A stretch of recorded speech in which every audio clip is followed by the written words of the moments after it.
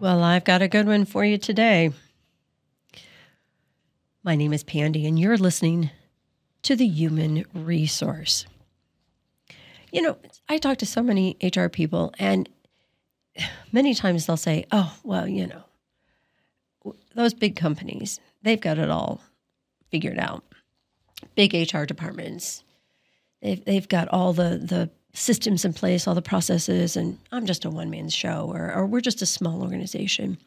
But let me tell you something. Those big organizations are making mistakes. They're making them every single day. I'm sitting here looking at an announcement from the EEOC where Chipotle just agreed to pay $400,000 to settle a sexual harassment lawsuit. Yeah, one of their supervisors was sexually harassing the employees ranging from 17 to 24 years of age. The harassment included the manager sexually assaulting the underage employee and touching another worker's buttocks.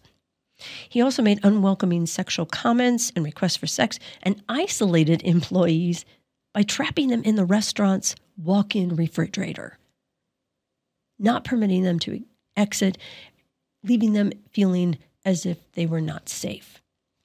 Chipotle. This one gets better.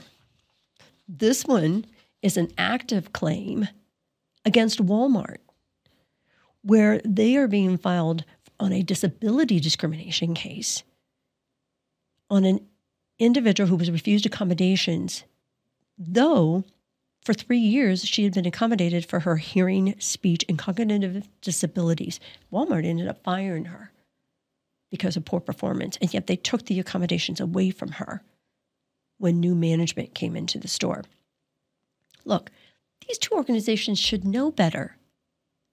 They should have known better on both. We don't know how Walmart's going to turn out, but Chipotle's $400,000 in the hole on this one. And I guess what I'm trying to get at is, I always go to these organizations and think, well, I wonder if they're going to have one of those meetings where they all sit down and go, how'd we get here?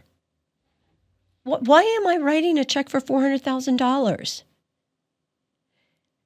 Now, I've been doing this for over 40 years.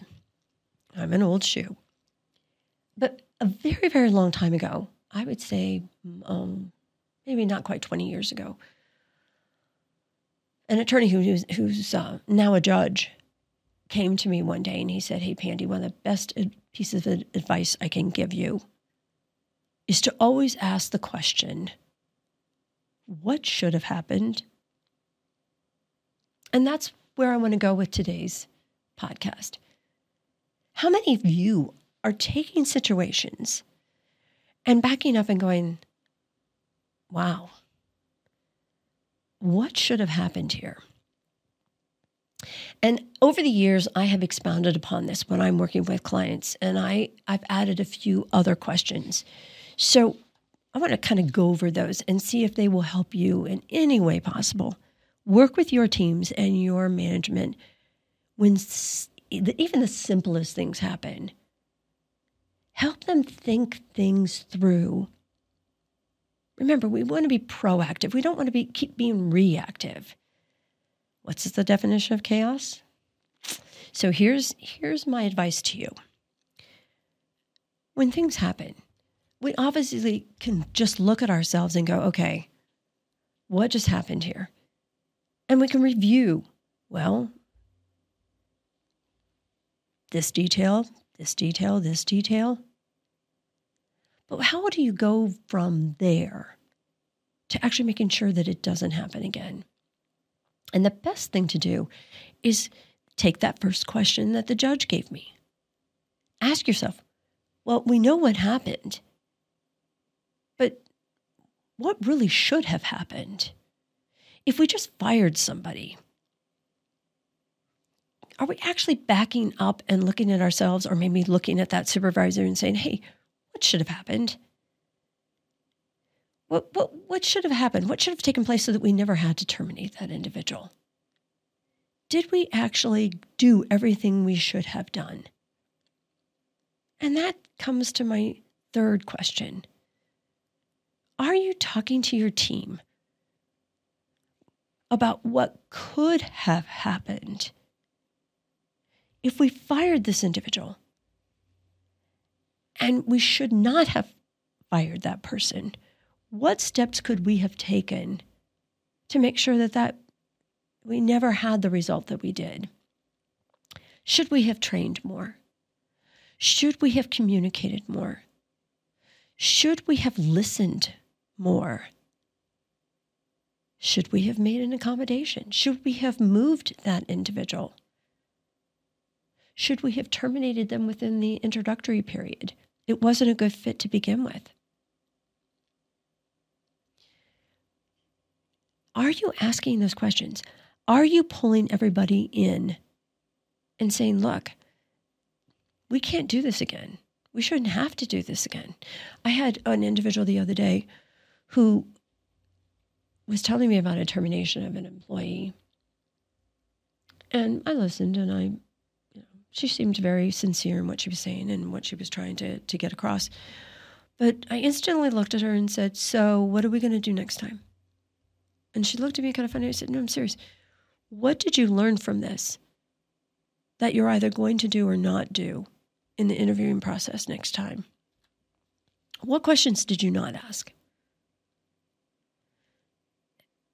And I think she assumed, well, I'm going to do this. And I said, but how are you going to make sure that happens?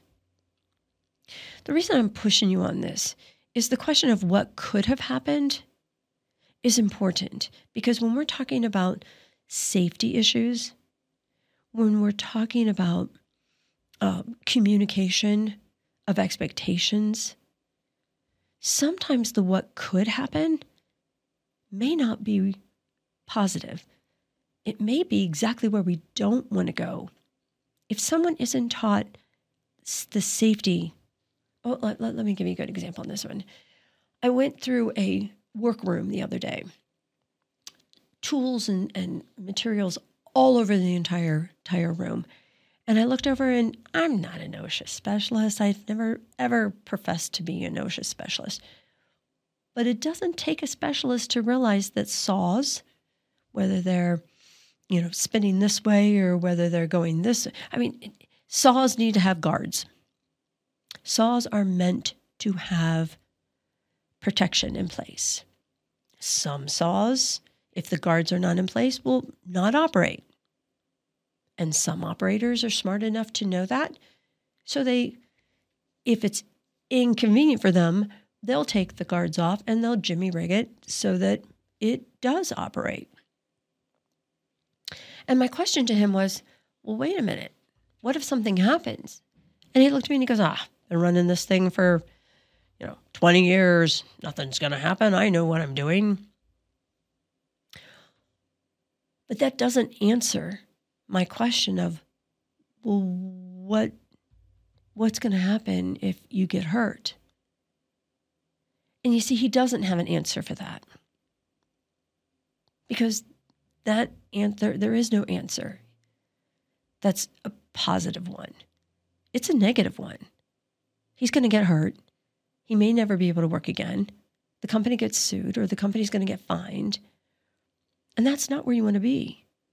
So walking in there and realizing the guards aren't there, all right, we realize the guards aren't there. What should happen? We need to put the guards back. What happens? What could happen if we don't? Well, we just answered that. So all that leads me to my next question. So what is going to happen? At this point, it's up to the company. Is the company going to insist that he put guards on those saws? Or is the company going to allow the what if and just hope that he doesn't get hurt? How many of you can take that risk? How many of you can let something happen, like a termination that shouldn't have happened? Maybe it's bullying. Maybe you've got somebody who's bullying in your workplace. Okay, so what's happening? There's bullying. Well, what should happen? He should stop, or she should stop the bullying. What could happen if he stops? Great. The environment's back where it needs to be. What if he doesn't? stop the bullying. We can lose employees. We could get a lawsuit because someone contacts the right people. Somebody could seriously get hurt. Somebody could have some mental stress. Our productivity is going to go down. Our milestones aren't going to get hit. The list goes on and on and on and on. And those aren't good things. So we go back to our fourth question. We have bullying in the workplace. So what is going to happen? What are we going to do? Look, that judge had no idea when he was giving me that advice some 19, 20 years ago that I was going to literally take that and pass it as much as I possibly could to the people that I work with and use it in every possible way. But that's basically what I want to do here. I want to pass this to you and ask you to take that challenge. Take the advice of the judge. Ask those 4 questions. What just happened? What should have happened? What could happen?